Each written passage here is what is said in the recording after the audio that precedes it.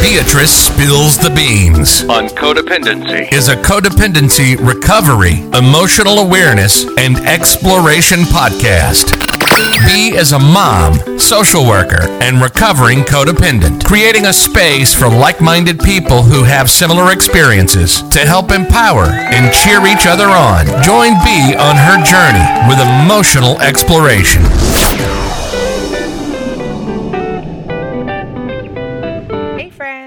Today's episode is about #vulnerability. I have noticed that I use this word a ton, so I thought it might be a good idea to explain what the word means and where I found out about vulnerability. I was first introduced to vulnerability by the social work queen herself, Brené Brown. Shout out to Brené Brown, a qualitative researcher, social worker, and known for her research on vulnerability. She wrote a book about vulnerability called Daring Greatly. Daring Greatly was the second book my therapist recommended to me on my journey of self-discovery. Shout out to my therapist! As always, I went to Audible to purchase the book Daring Greatly so I could listen to it while getting my long list of things to do done. If you are interested in learning more about vulnerability after hearing this episode, my friends over at Audible are offering a free 30-day trial that includes one audiobook to any Beatrice Spills the Beans listener. Take advantage of the offer and get a head start learning about vulnerability for yourself at audibletrial.com/beans with a capital B. Again, that's audibletrial.com/beans with a capital B. So let's get started.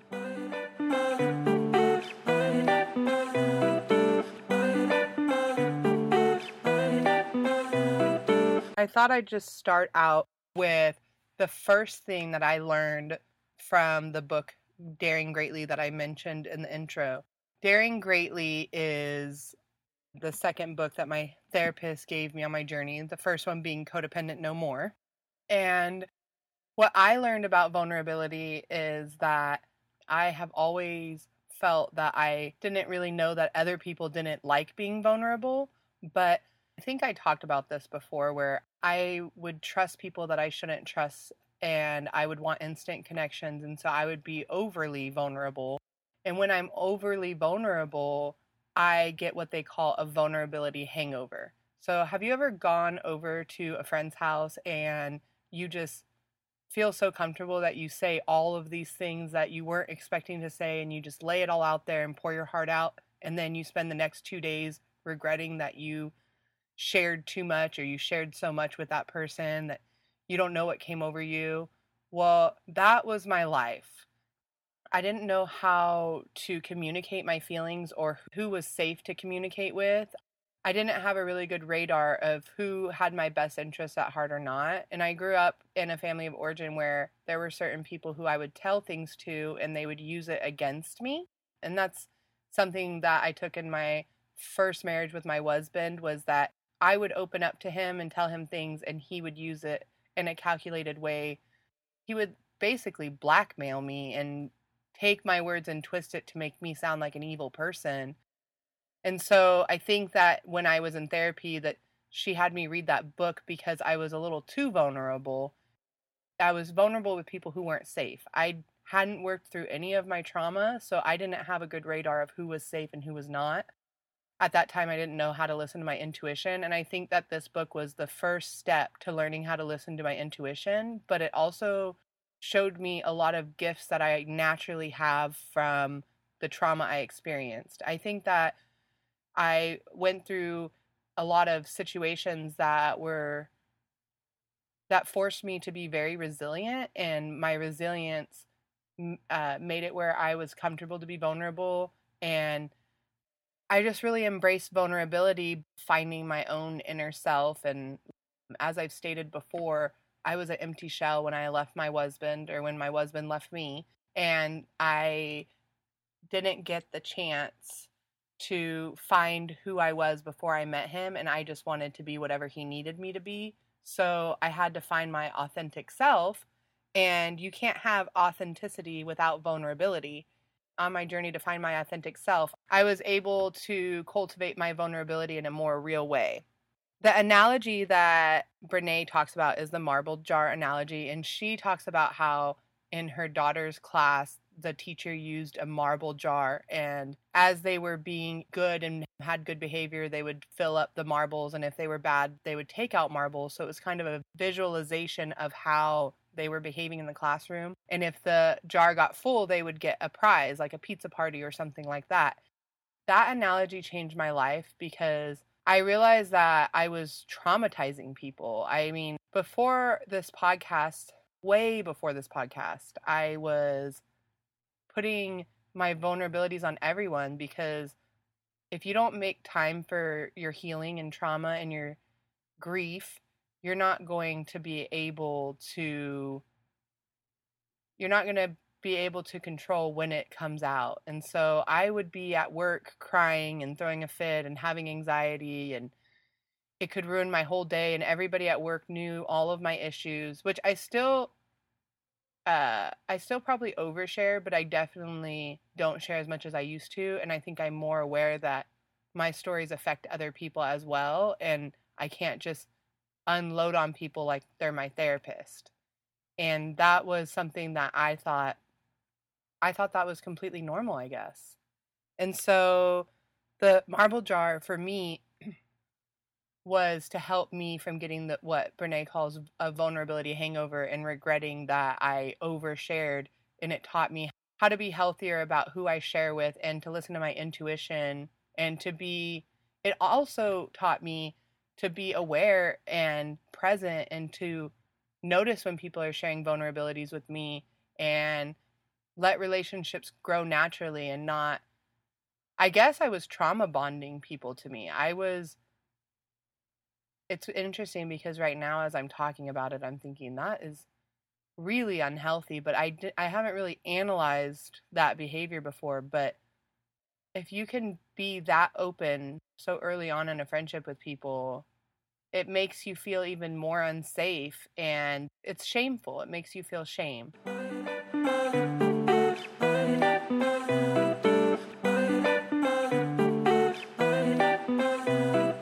Let's get into what vulnerability looks like, and ways that you know if you're on the right path of vulnerability versus what the opposite of vulnerability looks like. Anatomically, what's happening in the brain is that the amygdala, which is the almond-shaped set of neurons located in the medial temporal lobe of the brain, could be stuck in reactive mode. And this plays a key role in the processing of emotions. So some people who have grown up in situations where they had a lot of traumatic experiences, or simply didn't feel safe to be vulnerable in their home, could get the amygdala to be stuck and put them in reactive mode, which means that your brain, it's going to take a lot of rewiring. And I know that sounds like a big job, but you can rewire your brain with meditation. There's a lot of studies out there that show that the brain is able to be rewired, and you're able to overcome these things that have created you to have issues in your brain. Vulnerability is worthiness, and it's being worthy of love. And the opposite is perfection.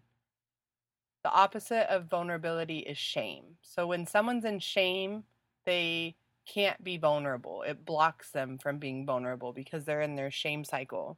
I'll do an episode on shame down the road. I know I've used that word, and I talk about shame a lot. There's 3 aspects of vulnerability: courage, compassion, and connection. What courage looks like to me is getting in front of this microphone and pouring my heart out and being my authentic self, which is I'm making connections with people, which connection is the result of being authentic and cultivating authentic relationships and being authentic to yourself. And without vulnerability, you cannot have connection. Let's get into how I found my authenticity by being vulnerable. So the way I got started with this podcast was, initially I thought I wanted to write a blog, but I just couldn't take the time to write out the words, and then I just don't feel like punctuation's really my thing. And so I was always subconscious about how I wrote, and so I didn't really blog like I wanted to. and I consume podcasts like crazy. So I've always liked that platform and I enjoy it for myself. I'm listening to podcasts all the time when I'm working or working on things around the house.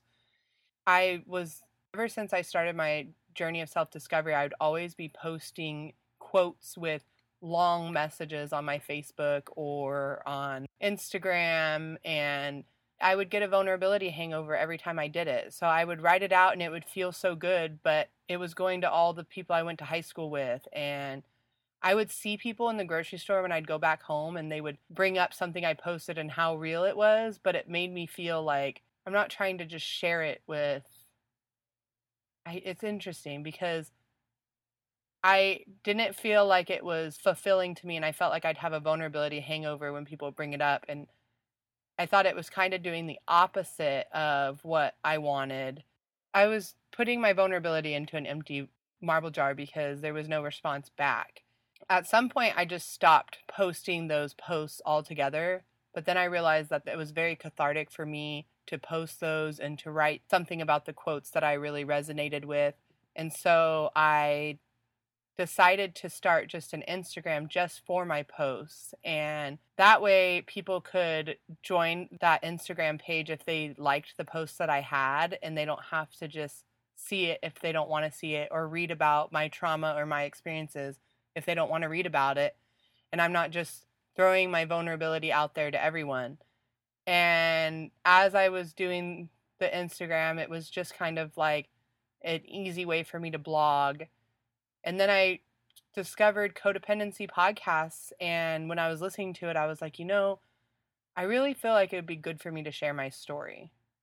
And ever since I learned about vulnerability and courage and compassion, I've always had compassion and I've always had a gift of connection, but I never knew the right time to share things. And the Instagram page was really freeing for me because it was an outlet that I had people can come to and they can reap the benefits of my healing journey. And it's like a online diary that I can go back to. And it also, because I over-explain everything and I over-talk, the Instagram also helped me to be a little more concise and to get my feelings in a small summary, because I don't think people want to read 10 pages and I don't want to type 10 pages. Once I saw that there were codependency podcasts out there, I got the idea that maybe I should start a podcast. And I was so scared. That fear, every time I feel fear to do something, I have learned that that's the way I want to go. So when I feel fear, I want to challenge myself to embrace that fear and see what's on the other side of it. Because most of the time when I'm putting myself in an uncomfortable situation, growth happens. And let me tell you, has growth happened? I think I'm in a second spiritual awakening. Starting this podcast feels a lot like when I went through my divorce. I feel more spiritually connected than ever. I feel like I'm being divinely guided on this journey. I'm noticing that I come into this closet that I'm in and I just start talking and I just get this high from sharing. And then I do my own editing, which I don't know if I could ever give it up, because there's something really healing for me to hear my story over and over as I'm editing. And then I'm mulling it over, and I feel like that's really the only way I can get it through my brain. So it's interesting because I learn all of these things, but I mean, I guess what I'm doing is I'm solidifying in my brain the things I've learned about, and it's giving me a new understanding and new perspective of things, and it's changing my life. I think since I've started this podcast, I'm a better wife, a better mother, a better daughter, and I think I'm becoming even more and more authentic to myself. But the vulnerability hangover, the first few episodes of this podcast, I was not expecting the shame that was going to come from that.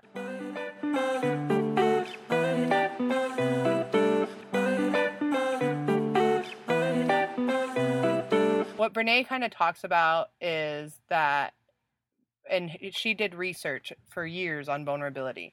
And the Daring Greatly book is all about her research on the topic. And she says that people who are in deep shame cannot connect and they cannot experience vulnerability. And unfortunately, a lot of my family from my family of origin really struggle with vulnerability, because even though courage, connection, and compassion sound like, well, to me, they sound like easy things on paper, it is hard to live authentically, especially as a codependent who has been a chameleon my whole life, and I just make myself whatever people want me to be because that's the safest thing to do. And the podcast has brought up a lot of issues of my own shame in areas that I've been scared to be vulnerable. For example, I have had to learn how to use my voice to stick up for people. I used to stick up for people in areas that weren't about me or didn't involve me. I would try to stick up for them when they felt hurt by their own feelings. They would tell me their feelings and then I would stick up for them. And now I've learned to stick up for people when I feel like things aren't right. So, for example, I was playing video games with my husband's friends and they called him a little B word. And I told them, you can call him that, but don't call him that when I'm around. And I ended up being in a situation where I was berated for a half hour about how I am a controlling and terrible wife. And I was really angry about that for a long time. And it took me a lot of digging to realize that I was being vulnerable by setting that boundary and not just going with the flow, because I'm so scared of people lashing out at me that I just close down and I just be whatever they want me to be in the past. And so me using my voice and having courage and compassion to protect someone that I love, even though they probably didn't mean anything by it and they were joking, I didn't want them to think that it was healthy to talk like that in front of me. And I wouldn't want my husband to put up with that either. When I'm really vulnerable with people who are not safe to be vulnerable with and they don't know how to be vulnerable, sometimes it's met with like triggered rage and outbursts. And even this weekend I went and visited my parents, and my dad he was so well behaved that I thought that maybe I had made up all of the issues that I have towards him and all of the hurt. And so I got vulnerable with him and I asked him to look me in the eyes and I told him, I need you and I love you.